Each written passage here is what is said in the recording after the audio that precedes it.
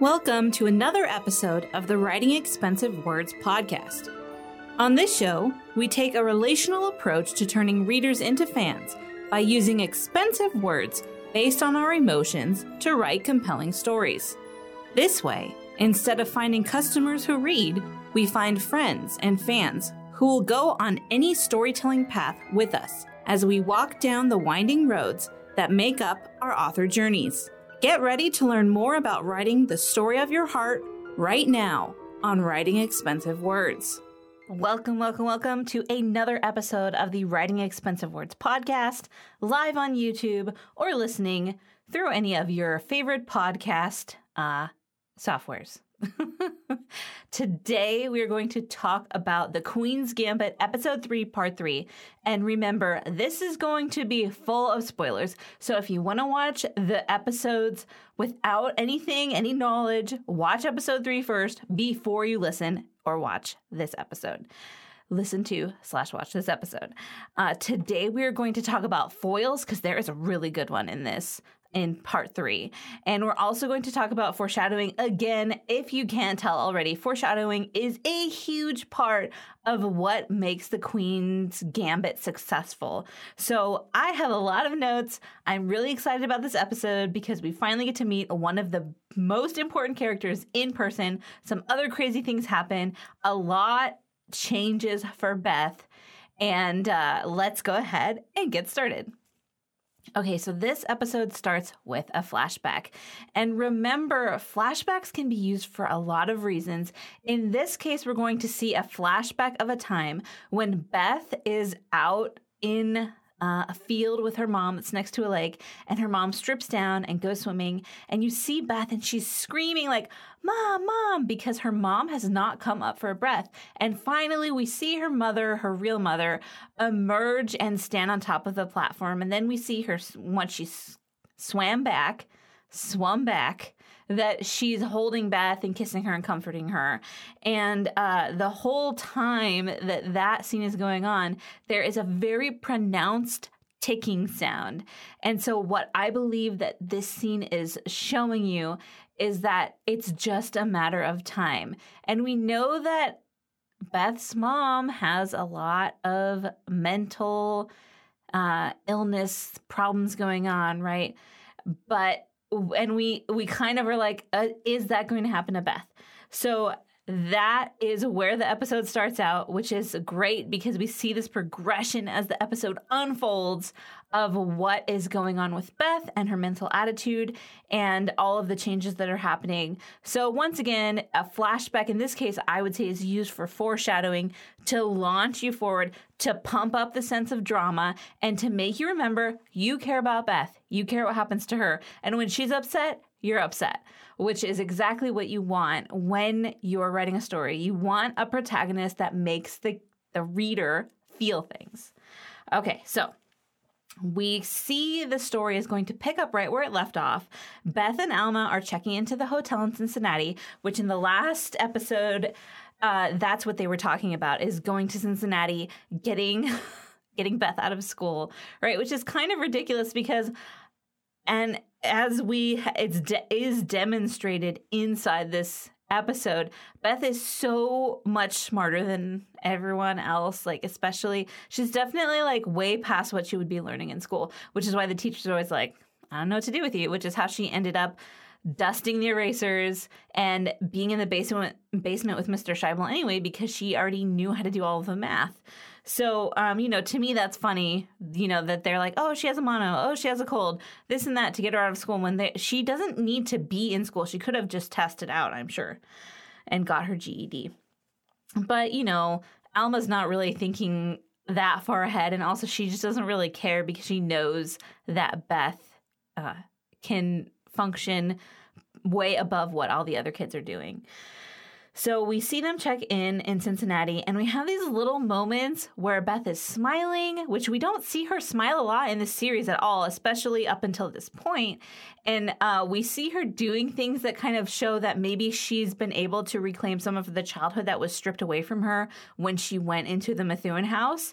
Because when they get into the hotel, and, Alma's like, "I asked them for a pleasant room, and I think that's what they've given me." and you see Beth smile, and then she launches herself onto the bed and bounces on the bed. And that is something that kids do. Adults don't normally bounce on the bed. From my personal experience, I would be afraid to like throw my back out because I have back problems. But so we see this little piece of, yes, Beth is getting to actually live again. She's getting to have some of those pieces of childhood that she had taken away from her. And then, bum ba da da, we finally get to see the famous Benny Watts in person. And remember that Benny Watts was already shown to us in a magazine article in the Chess Review. And that magazine is like really prominent in this episode, okay? Which is fun because it was like a point of focus for Beth for such a long time. And we see that really thoroughly in episode number 2. Okay. So Beth runs into Mike and Matt in Cincinnati, which anytime Mike and Matt come on the screen, I'm like, yes, they're the twins. They're very likable. The fact that they like her earns her a lot of street cred, a lot of likability credits, let's say, from the audience because they're so nice. They're polite. They are just like, they cuss just like the right amount, the perfect amount to make you believe that they are freshman college guys. And so they see her, and it's really sweet because Alma's like, hey, aren't you going to introduce me to your friends? And they all meet, and then they go to dinner together. So sweet. And Mike and Matt are also prominent characters in this story. In fact, the only character that we don't have in this story, well, let's say 2. The 2 characters we don't have in this episode that are really important to the story are Beltic and, oh my gosh, Borgov. I was like, what? I don't want to say his name wrong. So that's why I have notes, people. That's why it's good to keep notes because there are a lot of names in this and a lot of people. And yeah, so we see Mike and Matt, which is really fun. And then because Benny Watts is not competing in the Cincinnati match, we see that Beth is able to win. And she gets very, she feels accomplished. And Alma's like, Beth figures out exactly how much money they have for a profit because Alma's keeping track of all it. And at the end of that interaction, Alma says, like, really sheepishly, hey, why don't I have 10% as an agent's commission because she's finding these things and arranging these places to stay for Beth to be able to compete. And Beth says, and she counters with 15%, and she tells her exactly how much that would be. And you see Alma smile a little bit, and it's really sweet how they're developing this relationship, even though at the same time they're sending you a lot of warning signals, and we're going to get into that in this episode as well. So Beth is mentioned in Chess Review. And we also see that Beth is starting to call Alma mother. She says, yes, mother. And Alma keeps getting Beth out of school. But one of the things you'll notice in this episode, and even Beth points it out, and I'm going to talk about that, is that Alma is like drinking a ton. Like she's drinking on the plane. She's drinking in their room. She's drinking every time they go out to dinner, like more than one drink. And she's always asking for more drinks. She's like pointing at her wine glass. Right? And so this is foreshadowing, and I don't want to give away what all of this is pointing to. And you might be like, alcoholism, Kristen. No, it's not. That's the thing I really love is that there's all this foreshadowing, and it doesn't go where you think it's going to go. It's going to go to a bad place. Okay, I'll say that. But it's not going to take you to the typical place you would think that this pattern shows, which is really refreshing. Okay, so while Beth is looking at it, the Chess Review, or maybe Alma's looking at it. One of them's looking at it, and you see that there's an article about Vasily Borgov, and Beth says that she needs to learn Russian. And you can see Alma's kind of apprehensive. She's being a mother, right? She's taken on that mothering role where she's like, well, aren't there going to be like older people in that class? And especially older boys. I think Alma's catching on to the fact that Beth is starting to have this sexual curiosity and attraction, which we saw in the second episode where she's staring at the bully making out with this guy in the stacks. Oh, no. I mean, high schools don't have stacks in the library, but in the library. So we see that, and it's also foreshadowing something that's going to happen in this episode. Like I said, Queen's Gambit has like the most amount of jam-packed foreshadowing, but the moments are meaningful. So it's not like you're like, stop foreshadowing. You're like, oh my gosh, what is going to happen? I think I have an idea, but I can't wait to find out, which is exactly the kind of tension you want to carry your reader through your story. Okay, so then we see that Beth gets interviewed for Time magazine. And this interaction is one of the most important interactions in the whole series. I couldn't wait to write about it because, and I said we were going to talk about this, the reporter for the Times is a foil for Beth in that she's all the things that Beth isn't. And not only does this give us a better clue of who Beth is, it also shows us that Beth is in that group of otherdom. She is not like the rest of society, which is going to come into play as we get to the end of this episode. So when the woman, the reporter, let's just call her the reporter, is asking Beth about chess, at some point Beth is just like, because she's like, oh, it's so competitive and there's boys, etc. And Beth is like, well, chess is beautiful. And you can see that she has a different relationship with the game that a lot of other people do, and especially this reporter who's just like, wah. Right. But so we see that the Times reporter is projecting a lot of her own feelings and assumptions onto Beth, and Beth resists that. And so this is the way that the writers are going to show us that Beth is different without telling us that she's different, which is so clever. And oh man, they just do it in such a great way. And this is, that I wrote down a quote because I couldn't.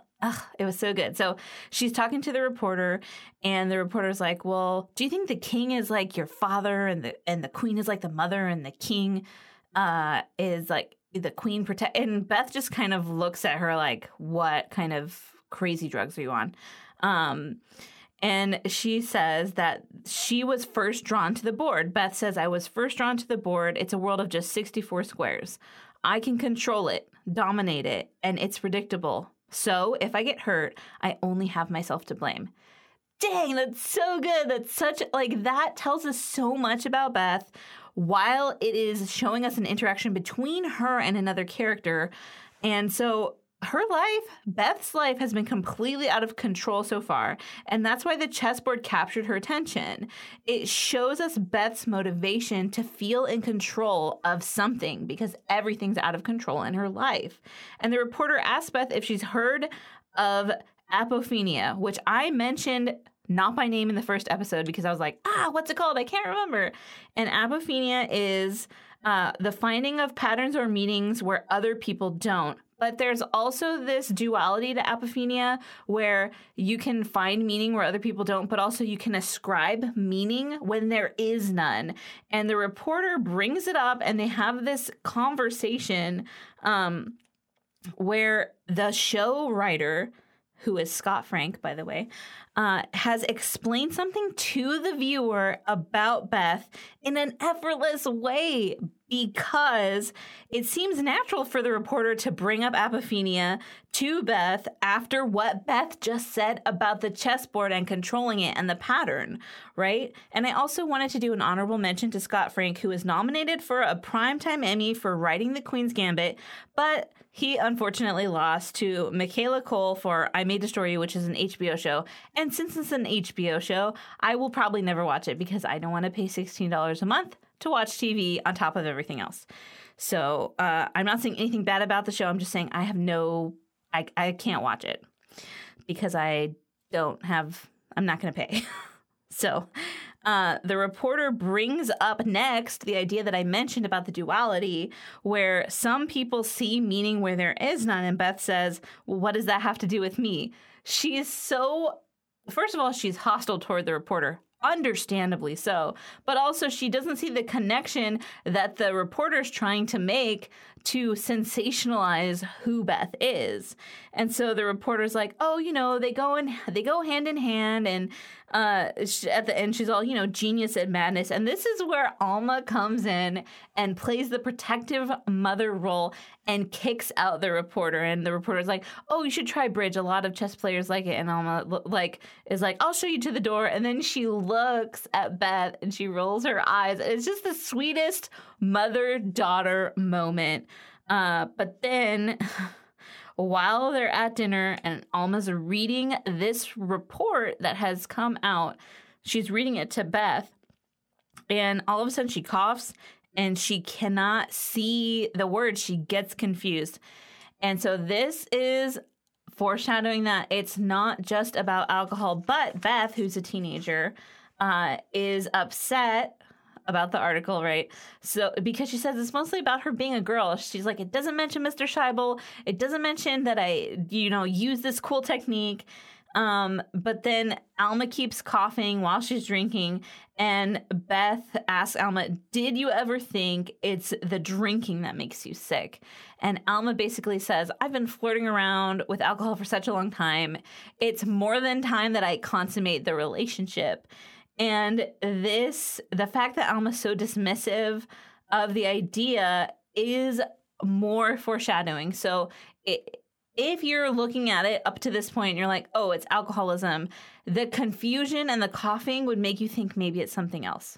And of course, I know what it is. And if you've watched the show, the whole show, you know what it is as well.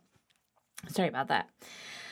So then this really weird scene happens, which I'm not opposed to weird scenes. I think they're interesting. I like unique things that show the reader something without directly showing them. But this is definitely an artistic type of endeavor, and not all writers can pull this off when they first start writing. So just remember, if you want to be strange, if you want to be evocative, you kind of need to get the writing experience under your belt before you try something like what Scott Frank does right here. So Beth finally goes back to school, and while she's there, her former bully, who I don't know her name, I'm not going to look up her name, I'm just calling her the bully from now on and forever, although this is the last episode she's in, I believe. Beth gets invited by the bully to her house to pledge for the apple pies, which is the math club that we learned about in the last episode. And so the bully... So Beth comes and everyone's like, wow, you're in the magazine, etc. And they're kind of impressed. But then, of course, the bully decides that they want to knock Beth down a notch. And she asks her about the boys there and insinuates that basically that Beth is sleeping around. But Beth doesn't understand that that's what she's doing. And so she says something and all the girls laugh. And then they turn on the TV and start singing along. And Beth is like, I'm going to go to the bathroom. But really, she's not going to the bathroom. She doesn't fit in. That's the theme of this episode, I feel. That she's not like everyone else. And so this song comes on about, the one I long to kiss, the one I long to love. And Beth is standing there in front of the bully's dad's alcohol collection. And she grabs a bottle of what I assume is scotch or whiskey, because it has that caramel color, not too caramely, so probably fewer than 10 years is what would be my guesses. Because my husband and his brother both collect whiskey, and I'm learning a lot more about it. And so she takes it and she goes to her house. She gets some of the tranquilizers. She washes them down with the alcohol, and the song begins to play louder and louder about kissing and wanting. And so Beth's laying in bed. She's all sweaty, and you just see this image of the shadow of the queen overtaking her, basically as if she's going to have sex with the queen. And this is to show that Beth's real true passion is chess, and that's taking the place in her life for romance or a sexual pursuit. And that is also one of the themes of this episode. And we're getting really close to getting there. This moment where you're just like, you cringe a little bit. But okay, so next what happens is Beth goes to Las Vegas and she sees Towns, whose first name is Kentucky, which I think is interesting, who is friendly and offers to do a piece on her for the paper. He's there for chess review, and he's like, oh, well, I could do a piece for that. And she's like, I was on the cover last month, dude. And so he's like, oh, yeah. Okay. He's like, well, I could do a half page on you for our local paper. It's not as fancy, but, and she's like, oh, yeah. Mm-hmm. And she's really eager because he says, I have a camera up in my room. I have chessboards up in my room. And you can tell she's thinking, I am about to get deflowered just because I want to use that term. All right. So she's like consciously going up with him into his hotel room. And when she gets up there, he starts taking pictures of her, and she's on the floor near the bed where the chess set is. After being at the window, like he's like moved towards that. And he's like getting more and more interested. You could see like he's studying her through the lens. And he says to her, you've grown up, Harmon. You've even gotten good looking. And they flirt about their names, like they're full on flirting. And then he moves closer for a close-up with the camera, and he's starting to breathe heavily. You can hear it. And he touches her hair. And just then, Roger comes in. And everyone's like, dude, who's Roger? And we don't know. We haven't met Roger. But here's the insinuation, right? Roger comes in. He changes. Towns is obviously sharing a room with him. And there's one bed. And when we go to the next shot where we see Beth and Alma, they're in a room with two beds. So there's a reason that Towns and Roger only have one bed in their room. And obviously that is something that Beth is thinking about. So Roger comes in, and one bed with Roger equals a sad Beth. So you can see she's like, okay, obviously this is not happening, and they play chess. And when she goes back to her room, Alma's like, wow, you were gone for a long time. What did you do? And she's all, play chess. And she's all, is that all? And then Beth is like, that's all. Like, dang, I really wanted to do stuff with Towns, but he's obviously with Roger, and I'm super disappointed. I'm sad because you can tell from the very first time that Beth sees Towns that she likes him. And he's nice and he's cute. And, he's like a chess expert. He's all the things that she would like, right? But so he's with someone else. So that sucks for her. And Alma's like, can you get me a beer? And then she pours some. This is, once again, more drinking. And then she is like, oh, I bet you've never tried a beer before, to Beth. And so she's like, oh, you can try it. And Beth, like, chugs the rest of the bottle of beer. And she's like, I want another one. And Alma's like, I don't think you should. And she's all, but I want one. And she's like, okay, well, if you're getting one, get me another one. Like, yes. So this is, Alma is definitely consummating her relationship with alcohol at this point, which is important because of something that's going to happen later. So Beth finally admits to Alma that Borgoff is the one that scares her. She's not scared of Benny. But then they run into each other. Benny and Beth run into each other. And Benny basically has forgotten that he ever met Beth. He doesn't remember meeting her in Cincinnati. She brings it up, and he's like, I'll take your word for it. And then he says, oh, you shouldn't have done this when you played Beltic. And she's all, what? I don't care. And he's like, just, figure it out. She's all, show me. He's all, I don't have time. I have to go. And he's like, just, figure it out. And she's all, I don't want to figure it out. But then she goes. And of course she does set up the board and looks at what he says. And she realizes that he was right. And she's so demoralized. She's like, oh my gosh, I can't believe this. So she's just like, he's in her head, right? And like, she doesn't realize that's what he's doing, but that is what he's doing. And there's a nice little throwback here in this scene where she tips over her toothbrush cup and gets some tranquilizers out and takes them. And that's exactly what she did in the Methuen home, is she used to hide her pills in her toothbrush cup. That's a little nod. We would call that a throwback. And people who are paying attention when they're reading your story really love that kind of thing if you don't do it too often. So it's just like a little snack of remembrance that makes the reader happy. Okay, so Beth and Benny are going to play each other, right? They're playing. And instead of showing them playing, Beth is recounting it to Alma. I mean, they show them for like a second, but then you don't know what's going to happen. And you see that she's describing it to Alma. And Benny basically forced an exchange of queens, which caused Beth's strategy to backfire. I'm not a chess person, you guys. I admitted that in the first episode. But that's what happened. But you probably understand better than I do. But then you see this shot of Mr. Scheibel saying, "You resign now," which is from the first episode. And Beth resigns, and Benny says, tough game. And so we find out that, Benny had already had 2 draws, so they're going to share the championship. They're going to share the money. They're going to be co-champions, which Alma says is pretty common because she's inquired about it. That's what kind of person she is. She always wants to know what's going on, which I think is something that's very likable about her. But so when Alma is talking to Beth about all this, she's like, yeah, Beth completely acts out, which is great because this is what a mother-daughter pair would do. So Beth is like, well, you don't know anything about chess. And then Alma's like, well, I know what it's like to lose. And then Beth is like, I bet you do. And you're just like, dang, Beth, you're being mean right now. But then Alma says, and now so do you. And you can see there's that teachable moment, right, where she's like, Alma knows that this is making Beth uncomfortable, but it's something that she needs to know. It's part of life. And we see that as the 2 are leaving, Townes comes out and he wants to talk to Beth. And all she says to him is, give my best to Roger.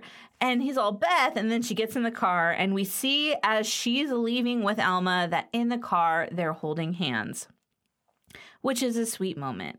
Okay, but we also see that Beth, in her mind, has lost 2 things. She's lost Townes to Roger, which she didn't know about Roger, obviously. And she also lost the championship to Benny because in her mind, sharing doesn't count as winning. So we end with a sad song and Beth and Alma holding hands in the car as they drive away. And the emphasis and the theme of this episode with the sexuality and the otherness and all of that stuff is that Beth feels alone in the world. She feels alone when she's in the room full of people, girls who are her peers from the Apple Pie Club, and she feels alone because she thinks that Townes will understand her, but obviously he's chosen someone else.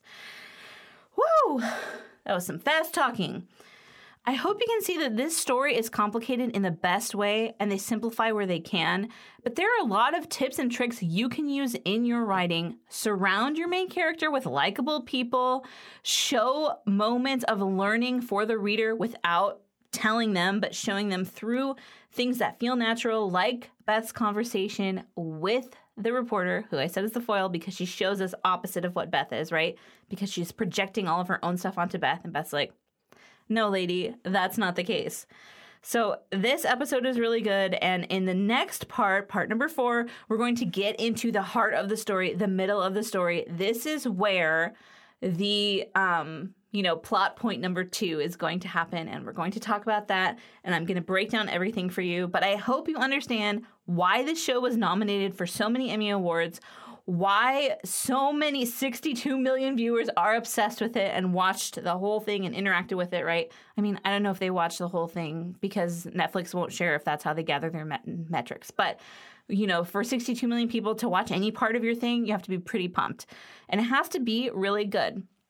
So next time you're thinking about your character, think about all these tools: flashbacks, foreshadowing, foils, likability, relatability, right? Because a lot of us feel alone in whatever we're experiencing, and that's something that's relatable that people will reach out and cling on to Beth because she can understand how they feel. That's what you're looking for. That is what is going to take your story to the next level. And as always, thank you for listening/watching. I am so excited to be going through this real story breakdown with you for the Queen's Gambit. And I will talk to you next week. Happy writing. This has been another episode of the Writing Expensive Words podcast with me, your host, Kristen Spencer. I'd love to hear your amazing writing thoughts and questions from your awesome writing brain. You can find me on Instagram at kristen.n.spencer or at Literary Symmetry. Or you can email me at kns@literarysymmetry.com. This podcast is funded by awesome listeners like you. If you'd like to support this podcast and keep it rolling, you can head over to www.patreon.com/expensivewords. You can keep all of my hosting and software needs going for the show by donating less than what it costs for one fancy cup of tea a month. And to be eligible to join writing coaching calls with me, check out the $12 a month sponsorship. You will get to ask me questions live about the story of your heart once a month and meet other cool writers. Thanks again for listening, and happy writing.